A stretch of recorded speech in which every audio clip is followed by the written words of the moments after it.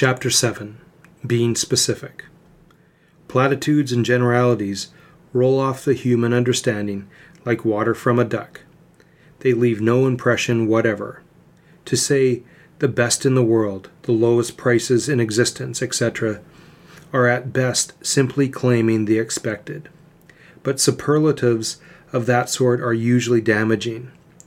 They suggest looselessness of expression and a tendency to exaggerate, a carelessness of truth. They lead readers to discount all the statements that you make. People recognize a certain license in selling talk as they do in poetry.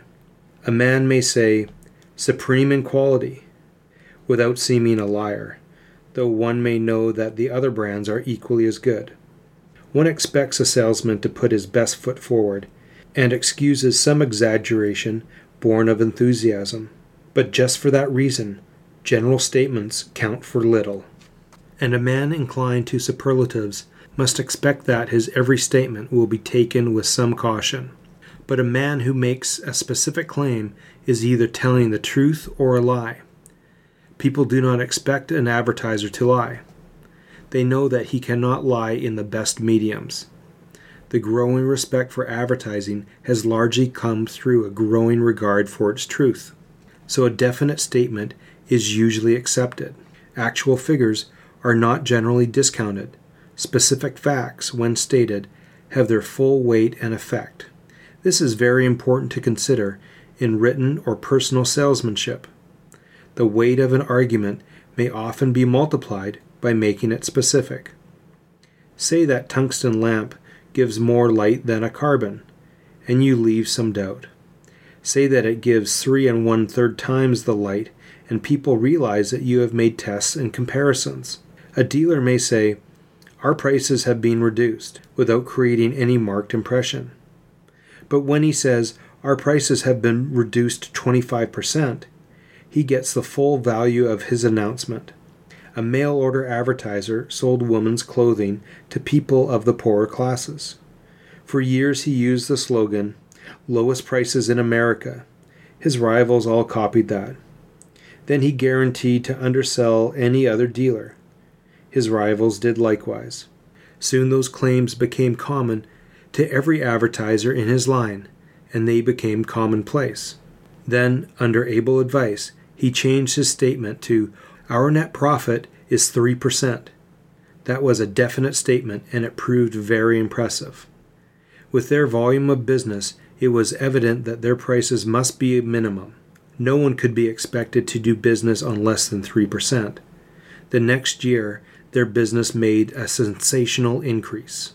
At one time, in the automotive business, there was a general impression that profits were excessive. One well-advised advertiser came out with the statement, "Our profit is 9%.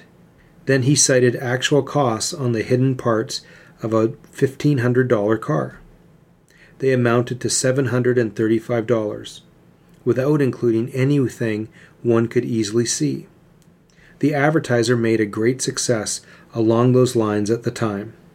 Shaving soaps have long been advertised, "Abundant lather, does not dry on the face, acts quickly," etc. One advertiser had as good a chance as another to impress those claims. Then a new maker came into the field. It was a tremendously difficult field, for every customer had to be taken from someone else. He stated specific facts. He said, "Multiplies itself in lather 250 times, softens the beard in 1 minute, maintains its creamy fullness for 10 minutes on the face. The final result of testing and comparing 130 formulas."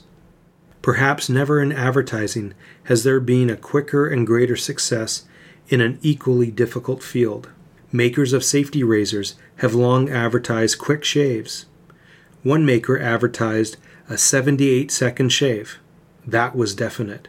It indicated actual tests. That man at once made a sensational advance in his sales. In the old days, all beers were advertised as pure. The claim made no impression. The bigger the type used, the bigger the folly. After millions had been spent to impress a platitude, One brewer pictured a plate glass room where beer was cold and filtered air. He pictured a filter of white wood pulp through which every drop was cleared.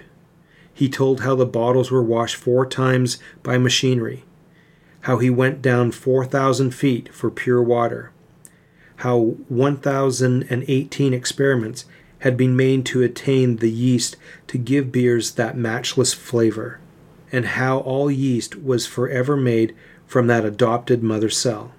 All claims were such as any brewer might have made. They were mere essentials in ordinary brewing. But he was the first to tell the people about them. While others cried merely, "Pure beer," he made the greatest success that was ever made in beer advertising. "Used the world over" is a very elastic claim. Then one advertiser said, "Used by peoples of 52 nations," and many others has followed.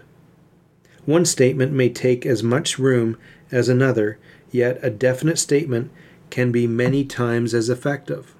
The difference is vast. If a claim is worth making, make it in a most impressive way. All these effects must be studied. Salesmanship in print is very expensive. Every word you use may cost $10 to insert. A salesman's loose talk matters little. But when you are talking to millions at enormous cost, the weight of your claims is important. No generality has any weight whatever.